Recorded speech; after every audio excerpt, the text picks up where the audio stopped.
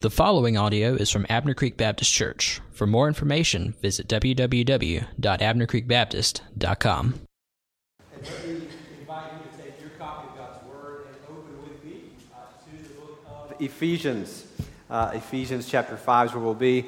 And as you're turning there, let me just say, I'm so grateful for those that are out there working every single Sunday, that are volunteering. And I texted Bree early in the week, and I just said, hey, this is what I'm up against. I have to deal with a passage, and it really deals with some pretty explicit material, and I just want to be able to protect our children. Do you think that we could offer this? And Bree, without hesitation, this is your children's director, without hesitation said, absolutely, we'll make that work.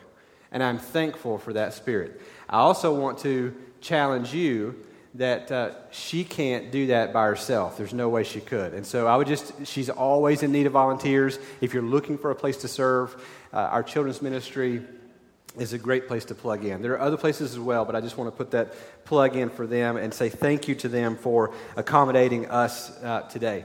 Well, I can think of probably, and I'm not going to list them, but if you were to list the most awkward things to talk about in church, this would be probably at the top. Some people would say money would be up there or other things, but today we have to deal with the issue of sex. And what does the Bible say about this? What does God have to say about it? Here's what I'm going to do for you today. I'm going to stay as close as I can to the Word of God, because I know that if I tether myself there, I will stay out of trouble, and you will receive what you need. Okay, so I make this commitment to you today. I am not going to be, I stole this language from, I can't remember, Travis, the book that you went through, but stole the language from there. I do not want to be filthy in any way today, but I do want to be frank. I want to be as frank as the Bible is frank, because God has preserved this for us to hear. Sound good? All right, so Let me just read for you. Not a lot of opening, because I told my wife yesterday, I said, I know it's time change Sunday. People are going to be sleepy. It's going to be rainy. People are going to be sleepy. But I don't feel like I need a whole lot of illustration today, because people are either going to be like all in listening or scared to death of what I'm going to say. Okay, so I think I have you. Am I right in that? Everybody's afraid to move. All right, so Ephesians chapter 5. Let me read all the way, verse 1 through verse 7, okay?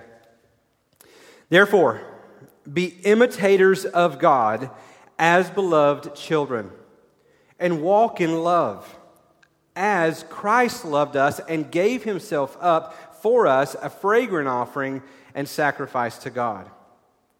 But sexual immorality and all impurity or covetousness must not even be named among you, as is proper among saints.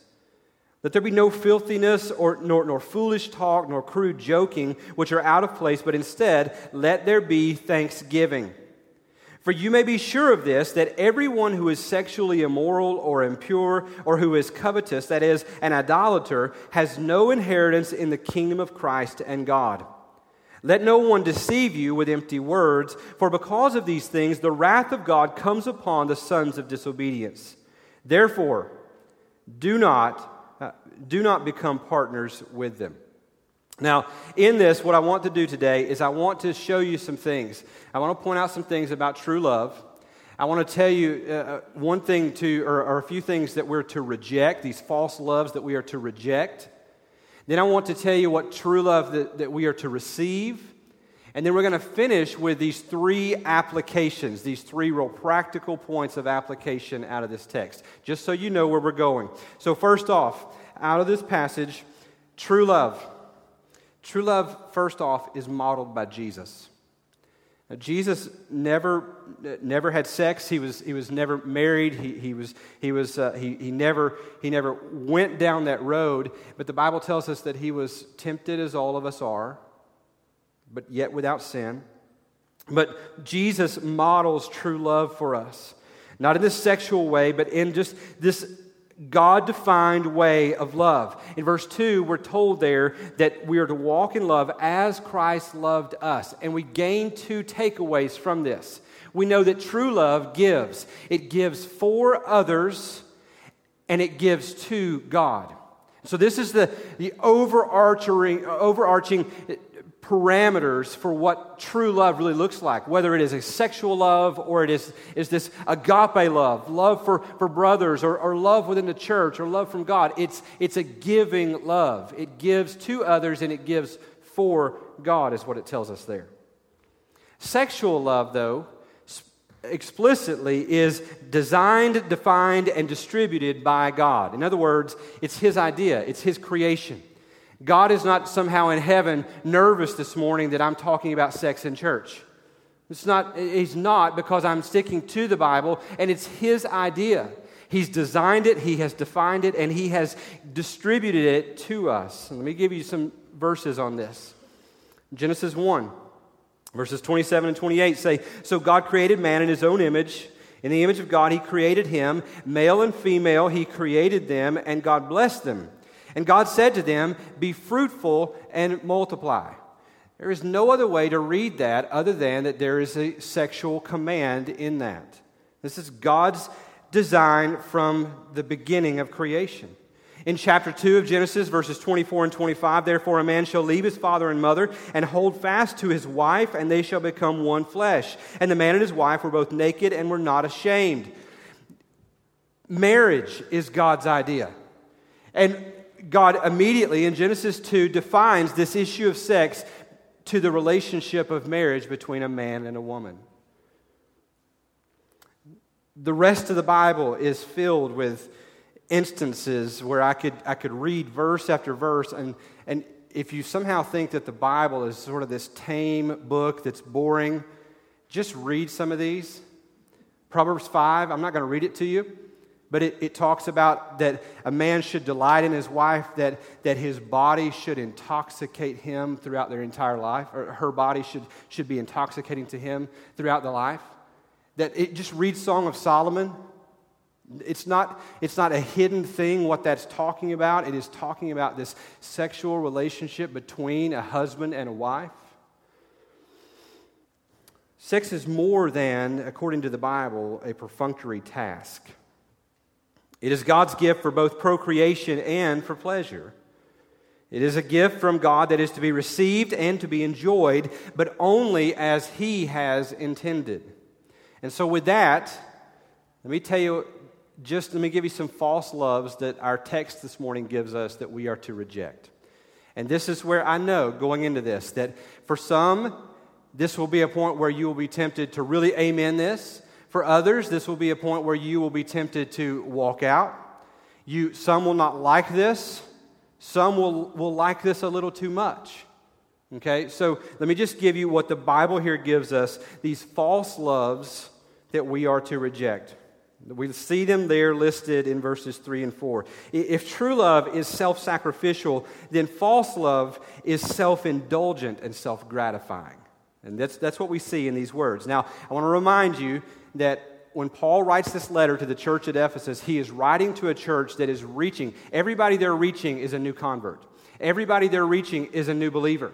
There's not a whole lot of people that are fed up with how church is being done over here, and they switch and they come over to Ephesus. That wasn't happening. That is an invention or an issue that we have in our time, not in theirs.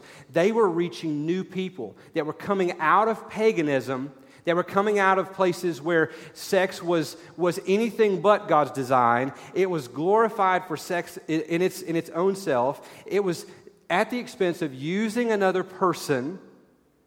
And Paul's writing to these new believers who need explicit instruction on this issue. Okay, so that's just a disclaimer, what we need to be reminded of. These words, false loves, we are to reject. First, immorality. It's a broad New Testament word that's used to speak of all kinds of sexual impurity or immorality. It is the word porneia. It is the word from which we get pornography. It speaks often in Scripture. It's used to speak of extramarital sex, premarital sex, adultery, incest, homosexuality, among other things. The New Testament often uses it to speak of premarital sex. We live in a day, and I don't want to sound like an old fuddy up here, but I just want to tell you what the Bible says. We live in a day where increasingly our culture sees nothing wrong with living together in a sexual relationship before going into marriage, or even saying, I don't ever plan on getting married. We just want to live together in this relationship, be it monogamous or be it open. This is the day in which we live, and the Bible explicitly here is going to tell us that premarital sex, living together before marriage or outside of marriage, is sinful. It's not me. Listen to the words of Scripture. 1 Corinthians 7 verse 2 says, but because of the temptation to sexual immorality, porneia, each man should have his own wife and each woman her own husband. In other words, there's going to be temptation. Things haven't changed. We think oftentimes we want to scrub away the times of the Bible and think, yeah, but that was a different time. No, it wasn't any less sexual then. It isn't more sexual now. People still have temptations and desire and urges. And what Paul here is writing is just as applicable to us today, meaning that there is going to be desire, and because of that desire, it is better for you to marry so that you don't burn with passion and commit sexual sin by having sex before or outside of marriage.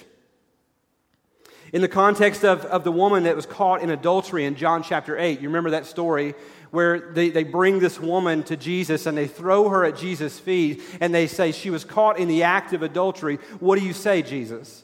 And Jesus kneels down in the dust and he begins to write in the dust and he says, let the one who is without sin cast the first stone. They're getting ready to kill her by throwing rocks at her. If you don't have any sin, then throw the first stone. And one by one, they dropped their stones and went away because of the conviction of knowing they were just as guilty before God as she was. Well, in that context of this woman caught in adultery, the Pharisees took a jab at Jesus by hinting that he was the illegitimate child of premarital sex. You remember the story that Mary was betrothed to Joseph, but before they had come together, she became pregnant with Jesus. And Joseph thought she must have cheated on me, and he wanted to put her away quietly. And it was revealed to both of them that it was not the normal way that a baby is conceived, but instead that the Holy Spirit had come upon Mary. Well, the rest of humanity doesn't know that, and the Pharisees took a jab at Jesus by hinting that he was this illegitimate child of premarital sex. Must have been the child of this affair, this adulterous affair that Mary had had. In John 8:41, they said to him, we were not born of sexual immorality. We have one Father, even God. And in saying so, it is subtle, but they are saying to Jesus, at least we know who our Father is.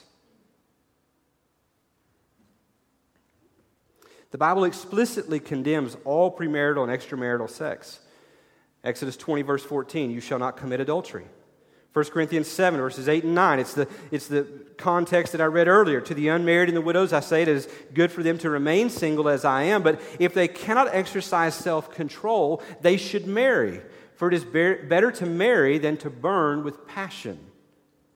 1 Thessalonians chapter 4, verses 3 through 5, for this is the will of God, your sanctification, that you abstain from sexual porneia, immorality, that each one of you know how to control his own body in holiness and honor, not in the passion of lust like the Gentiles who do not know God. This is not a slam against the Gentiles. What he's saying is that those who don't know God are going to behave differently than those who do. Hebrews chapter 13, verse 4, let marriage be held in honor among all, and let the marriage bed be undefiled, for God will judge the sexually porneia, or the sexually immoral and adulterous. There is no case to be made that God says it's okay for you to have sex before or outside of marriage. It just cannot be. You have to ignore the Bible to be able to make that claim. I remember as an 18-year-old kid working at that feed store after high school and having this 30-some-odd-year-old man who was a Sunday school teacher in my youth group watch him have an adulterous affair with a woman and come in and brag about it to me as an 18-year-old and say to me, God knows how I am. He made me this way, and therefore it is okay. there is no case to be made without ignoring all of Scripture. The second false love that we should reject is impurity.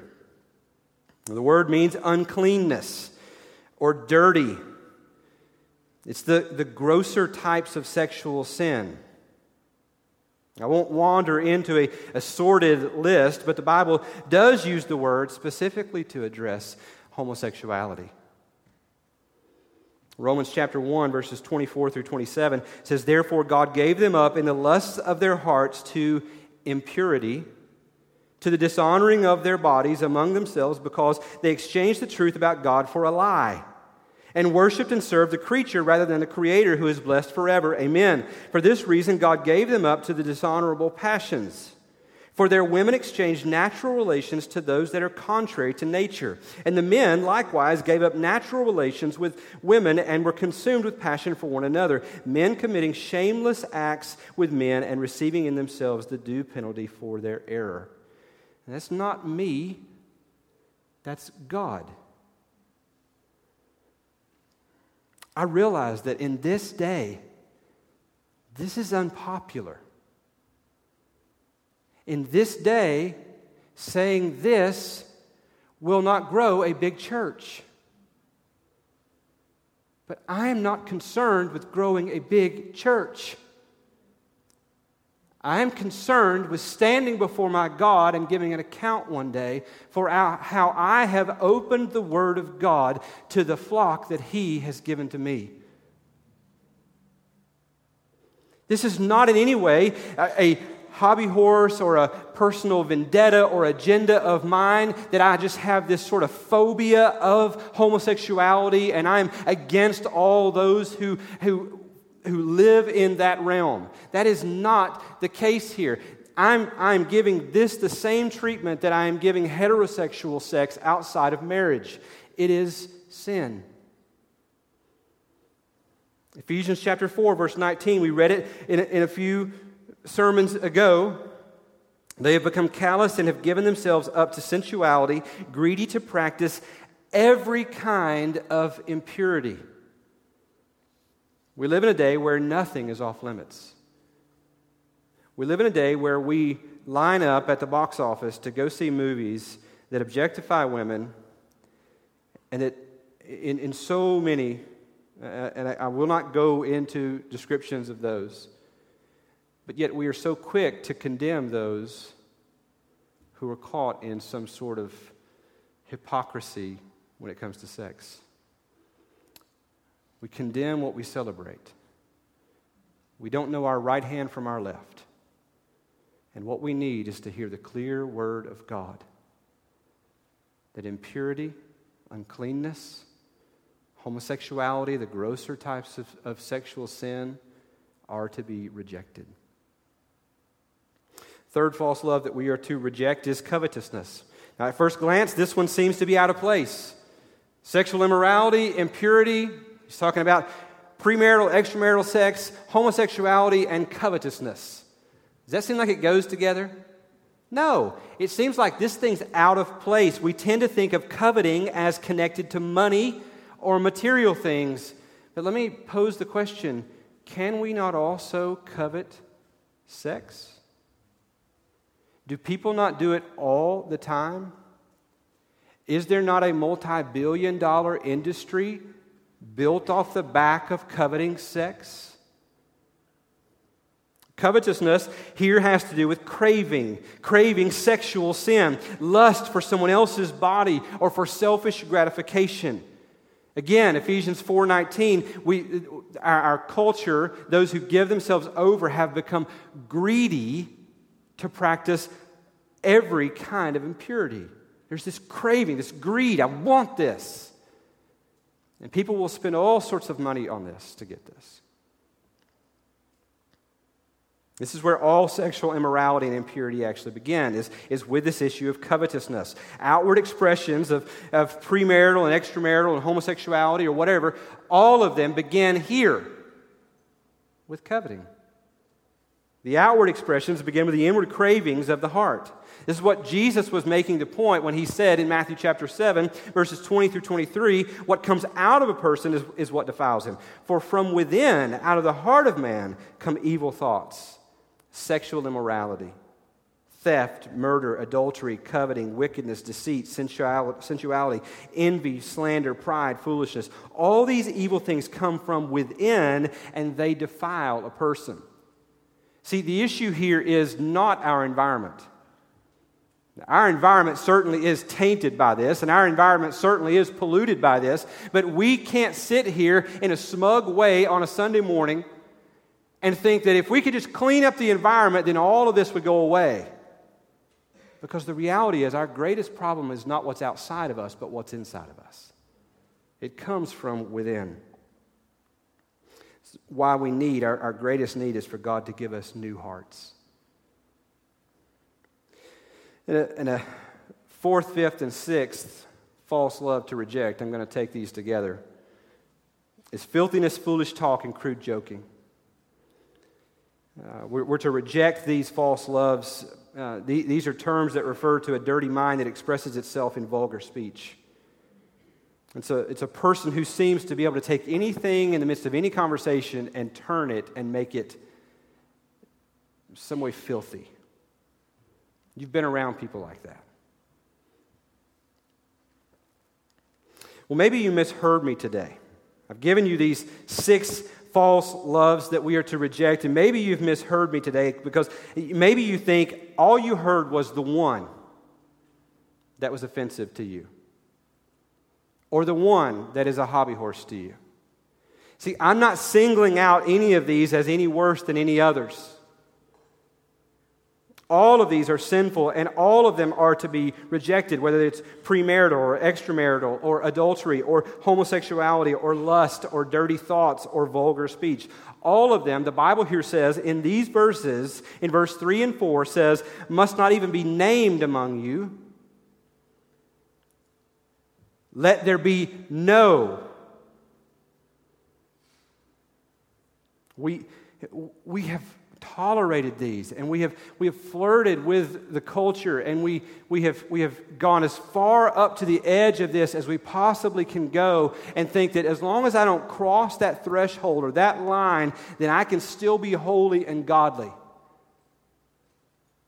And the reality is, what the Bible is calling us here to, what God is saying is, don't look for the line between evil and godliness and try to get as close to the line of evil as you possibly can. But instead, what He's telling us is that we should seek to go away from evil. Let none of this even be named among you. That's why I'm not coming before you and preaching this more often than I do, because I don't want this to be something that we dwell on. You begin to dwell on this too much, and it can have an opposite effect, that it becomes this sort of path that you go down in a twisted, evil way. God says, let it not even be mentioned among you or named among you. And His point is that we must identify those things that are fueling the flames of sexual sin, and we must remove them. We must starve the fire. Maybe this is a topic for you that you say, man, I really just don't struggle with any of those. Those false loves that you just laid out, Pastor, I mean, it's really just not an issue for me. And I'm thankful for that, and you ought to be thankful for that. But I guarantee you that in a room filled with this many people, there are plenty of people in this room that right now, you know this is an issue for you. You know you struggle. You know you are tempted. And what is being put forward to us in this passage is that we would look for those things that fuel those fires and that would extinguish them. That whatever it is, that if it means going away from that in your life or avoiding that conversation, whatever it is. Now, ultimately, it comes from within, but you oftentimes are led astray by these outward influences, and He's saying, find these things and cut them off. And I'm not saying to you this morning that this will be easy.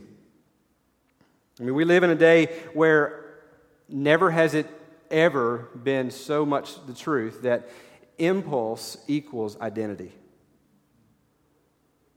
That if I have a certain desire or a certain craving or a certain bent, if I don't act on that impulse or desire or craving, then I'm not being true to who I am. And therefore, to be true to who I am, my identity, then I've got to act on that. Do we realize how foolish and ludicrous that logic is? I mean, by that logic, because I crave fat and sugar, fried food and sugar, I should just give up on cardiovascular health and give myself over to self-identifying as a fat man, right? I should just say, you know what? Diabetes, bring it on. That's who I am. Right? That's the silliness of this logic. We know as believers that we live in a world that is broken and fallen because of what happened in Genesis 3. It's not just that it causes things like cancer and death, it also causes disordered passions like sexual temptation. And yours may be broken to where you struggle with same-sex attraction. You may struggle with lust for maybe heterosexual attraction or something else. But this is a result of the fall, and we are not, our identity is not in that thing, that desire or that craving. Our identity is in Christ. And therefore, every craving that we have does not have to be acted upon. We are called to walk in love as Christ loved us and gave himself up for us, is what verse 2 says. He gave himself as a fragrant offering and a sacrifice to God. What this means is, I'm sure, we know this, I can confirm this, because the Bible tells us this. I'm sure that before going to the cross, Jesus had a craving and a desire and an impulse not to go to the cross. We know this because in the garden, he sweat drops of blood and said, Father, if there's any other way, let this cup pass from me. That's what he was craving. But instead of sinfully acting upon that craving, instead, he gave himself to God. And this is what we are called to as believers when it comes to true love in the area of sex. You may have this struggle in this area, and it better be a struggle. Because when you give yourself over to it, we're going to find out in just a little bit, you are in real danger.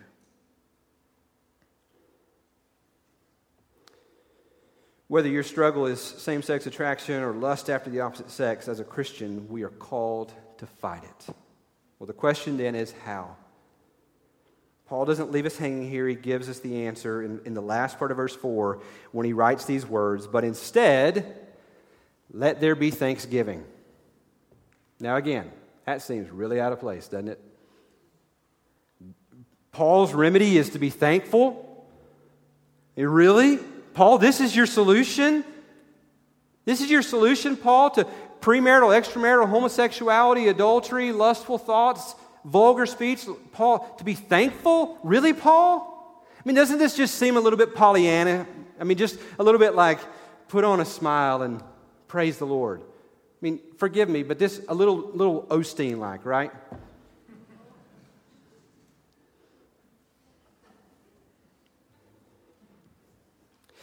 This is the solution. This is the solution because when we covet, we assess that what God has indeed provided is not right. And it is not enough. And God doesn't know what He's doing.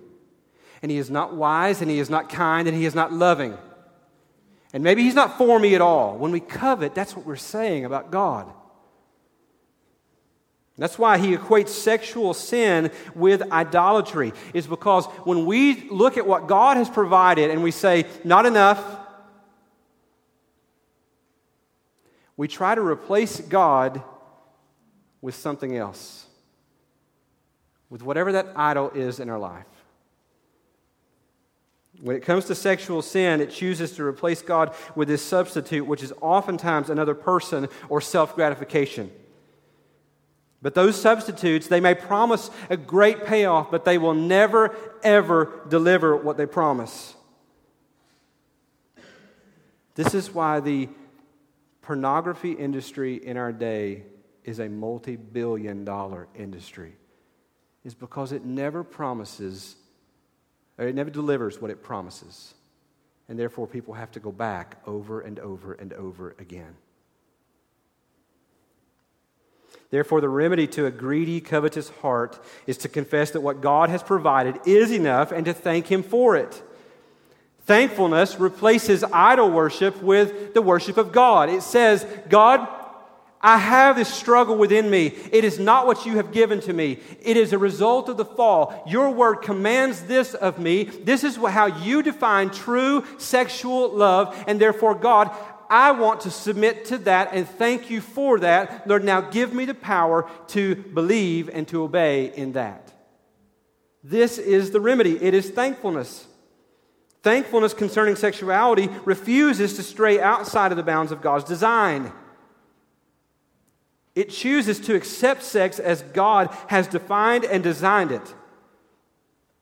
It receives sex between one man and one woman within the covenant of marriage as a gift to be enjoyed for personal pleasure and for God's glory. This is thankfulness. We are to receive this true love. We reject the false loves that the world says this is really love because we understand that those are simply idols that can never deliver what they promise. But God says this, in the context of sexual relationships, is true love. Marriage between a man and a woman for your pleasure and for my glory. So practically then, how do I give application points out of a sermon like this? To, by the way, a very multi-generational congregation. And I'm thankful for that. You know, if we were seeking and targeting a demographic and we were going after 20-somethings, I would not come with a lot of trepidation. Well, I mean, I would, but it would be a different type of trepidation. This just packages itself a little differently. So how do we apply this? 3 things from the text. 1, believers in the room, hear me. Heed the warning. Heed the warning. Verse 5, for you may be sure of this, that everyone who is sexually immoral or impure or who is covetous, that is an idolater, has no inheritance in the kingdom of Christ and of God. No inheritance in the kingdom. When I first read this, I thought, this is a little, like, why does he say in the kingdom of Christ and of God? Why is he making this distinction? Well, this is a little tool here that Paul uses in a lot of his writings to where he points to both this lordship of Christ in this life right here, right now, and the lordship of God Almighty in the kingdom that is coming, is to come, this eschatological kingdom, right? And so when he says here that the person who practices sexual immorality and impurity and covetousness, all this has no inheritance in the kingdom of Christ. What he's saying is you are displaying that in this life, he is not Lord of your life. And by displaying that, if you persist in that, you will find that not only was he not Lord of your life now, but he won't be then either. In other words, no heaven. No eternal life. Now, I want to explain something here, and I want you to hear me. This is not talking about the person who battles their sin. This is not talking about the person who battles their sin and occasionally fails. Instead, what this is talking about the one who's not in the war at all, who has just surrendered themselves to this area and has given themselves completely over to this and said, I don't really care what God says. I will justify it. I'm going this way. The one whose life is characterized by a pattern of immorality and impurity and unrestrained sexual craving and vulgar speech, this is who he's saying has no inheritance in the kingdom of Christ and of God. It's the one who says, I don't care what God says. That person is lost. For the person who battles this, and you wake up every day knowing that it's going to be a battle today, For the person who knows that by going certain places, it will cause you to wrestle with a certain temptation. You know this, and you make preparation for that, and you're in the battle. For that person, this is not telling you that you are lost. This is confirming for you that you are indeed a believer, and it is encouraging you, stay in the fight. But the one whose life is characterized by a pattern of this will not inherit heaven. They're not going to heaven. It makes sense. I mean, why would someone who loves the things that God hates think that they would enjoy being in a place where God rules and reigns? Do we automatically think that we lived against God and contrary to God here, but in the end, hey, we're going to love being where He is? That's ridiculous. Here's the other explanation that I'll give to you, or appeal that I'll give to you as well. If it is a pattern in your life, it doesn't have to remain a pattern. And you don't have to miss heaven. There is grace and mercy and forgiveness in the gospel of Christ. Nowhere else will you find it. It is found there and there alone. We sang about it leading up to this sermon, that our sins, they are many, but His mercy is more. No matter how much you have sinned in this area, whatever it is, He can extend mercy to you. You can be forgiven, and you can know Him as Lord in this life and Lord in the one to come.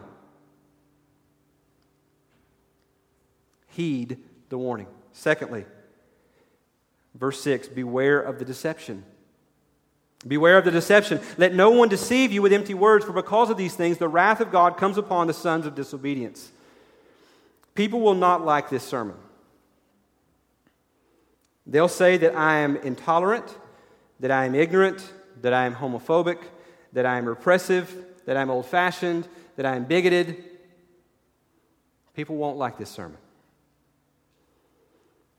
Many of those people who won't like this sermon, or who will say those things about me after hearing me preach this sermon, both now and later, maybe on a podcast, they'll have those opinions of me because I'm speaking to an issue that they want to hold on to.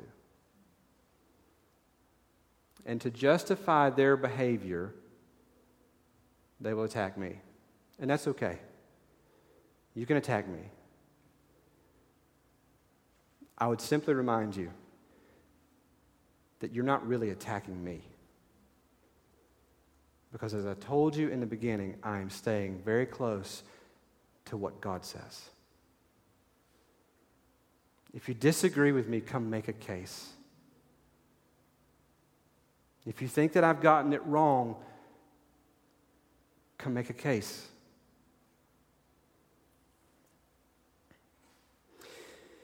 Paul here says to them, beware of their deception. What he means by this is those people who will not like this will say things like, that was a different time. God understands. I mean, this is a different day and age. I mean, come on, it's 2018. And it will all seem like it is winsome, and maybe some of it makes sense. You'll look at the swell of momentum in culture, and you'll say, man, the culture seems to be going this way. I mean, I don't know. And what Paul says is, don't buy the deception. Their words are empty. They promise real life. But the reality is, verse 6 tells us that they only deliver death. Verse 6, let no one deceive you with empty words, for because of these things, the wrath of God comes upon the sons of disobedience. So beware of the deception. And last, rest in God's grace. Rest in God's grace. Verse 7, therefore, do not become partners with them. This is a wonderful little verse that is absolutely filled with hope for the believer. Paul's words are a warning. They are not a pronouncement. Do you understand that? And when Paul here is writing this letter to the Ephesians, and he's saying to them, don't let this stuff even be named among you. Get rid of this. This is a warning to them. This is not a pronouncement. He's not writing to them saying, the lampstand has been removed from you. You are apostate and there is no more hope for you. That is not what he's saying at all. Instead, he is giving them this warning that as the days grow darker and darker, there will be more and more temptation to cave and to capitulate to wherever the culture goes. And he's saying to them, don't. He's not saying, this is it, you're done. He's still warning. And this is wonderful. By using this personal pronoun, them, he says a whole lot. When he says there, therefore, do not become partners with them, he's drawing this all-important distinction that while they surely have sin in their lives, they are not them. He's speaking to a separate group. This is not elitism. This is not Paul in an ivory tower saying, we're saints and they're sinners. He's reminding them of what they have received. He reminds them that they are recipients of grace. I mean, look back up at verse 1. Therefore be imitators of God as beloved children. He's reminding them that I'm telling you this not as someone who has lost all hope, but as the one who holds all hope. You are a child of God. And this goes back to what I've been saying forever, it feels like in this section, is that for us, it is no longer fitting that we still act the way that we did. They are called to persevere, not to save themselves. And here's what I would say on this. When I tell you to rest in God's grace, what I'm saying to you is that for the believer, there's mercy every day. The gospel is for you every single day. Rest in that. There may be days when you struggle, but you fail. Get up from that. Confess that to the Lord. Maybe confess that to a brother or sister. Get help, but then move forward in the gospel, that there is mercy that is more than enough to cover your sin. Oh, that this might be a place where it is safe for those who are children of God to drag their temptation and their sinful tendency and their struggle, for them to drag it into the light. Oh, that this would not be a place where there are people that do not feel that they would be received here. I am not saying that we are receiving those and let them practice whatever they want to practice, whether it be heterosexual sin or homosexual sin. That is not what I'm saying. What I'm saying is that this would be a place where people come, they find grace in God through the gospel of Jesus Christ, and then they struggle and they battle this. And that's okay. And we don't have to have it all together. That we don't put on this plastic smile and say, look at us. But instead we say, man, I'm battling this thing and I need help. That's what I want for this place. I don't want people to cling to and wallow in their self-gratifying indulgence, but I do want this to be a place where they can drag it into the light so that they can get help. I'll close with this passage. Titus chapter 2, verses 11 through 14. For the grace of God has appeared, bringing salvation for all people, training us to renounce ungodliness and worldly passions, and to live self-controlled, upright, and godly lives in the present age, waiting for our blessed hope, the appearing of the glory of our great God and Savior, Jesus Christ, who gave himself for us to redeem us from all lawlessness and to purify for himself a people for his own possession who are zealous for good works. May we fight. And may we engage in the good works that God's called us to. Let's pray.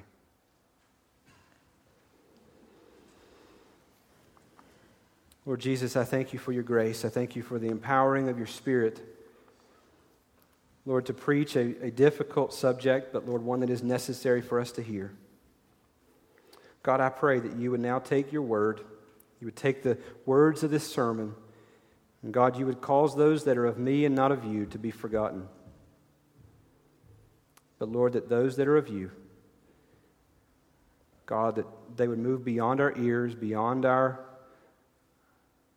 cognitive retention, and God, that you would move them into our hearts. Lord, that you might use this sermon and your word, Lord, to bring conviction to your people, grace to the hearer. Lord, that you might extend mercy that forgives us in our sin. And Lord, that you might give us power to live holy lives for your glory. It's in Jesus' name. Amen. I want to give you an opportunity to reflect and respond. As Ethan plays and we respond in song in just a minute, perhaps maybe there's something that God has shown you that is an action step for you. Maybe it's confession. And I don't mean coming up here and taking a mic and confessing to the church. That would be a special circumstance, and that's not at all what I think anybody here is called to do. But I do think there is a place for confession. First and foremost, confession to God. Confession is simply agreeing with God on what He calls sin. Maybe you've justified something and you've said, I know God says this, but I don't think it really means this. Confession, maybe first off for you, is right now between you and God to say, God, I've been fooling myself. I've been deceived by empty words that are going to bring wrath upon my soul. God, I confess this is sin and it is dragging me away from you. Confess it to Him. Maybe a second confession is in order for you as well. One where you go to a brother or sister that is trustworthy. And maybe there's an area that came out today and it was brought to your, front and center for you, and you need help. And find a brother or sister and just go to them and confess to them, I'm struggling here. I want to battle this. I want to glorify God with my life, but I'm telling you, I'm getting beat up.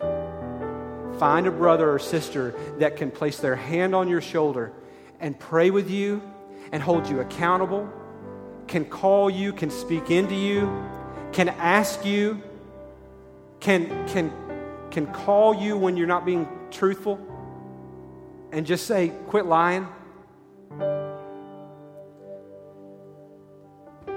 Maybe that's the type of confession that you need today.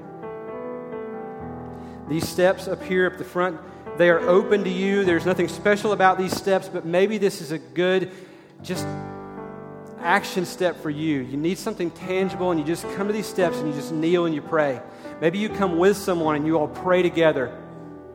Maybe it's a husband and wife and you've been dishonoring in some things in your own marriage, and you come together and you pray. Ask God for His forgiveness. Ask Him for His strength. There will be people in the prayer room to my right and your left through those doors. They would love to pray with you. If I can help you at all, I'll be here on the front row. I've spent a lot of years in student ministry. I've spent a lot of years as a senior pastor now. I've heard a lot of stuff. I rarely get shocked anymore. I can promise you this. If you hold on to your sin and you keep it locked away in what you consider to be darkness, you will never be set free from it. And you will be eternally embarrassed when you stand before God one day. But to confess that before Him, to confess that to a brother or sister, to confess that to a pastor, can bring hope and healing and joy. And so whatever it is that God lays on your heart to do, I want to implore you to be obedient to Him today. Let's respond as He leads.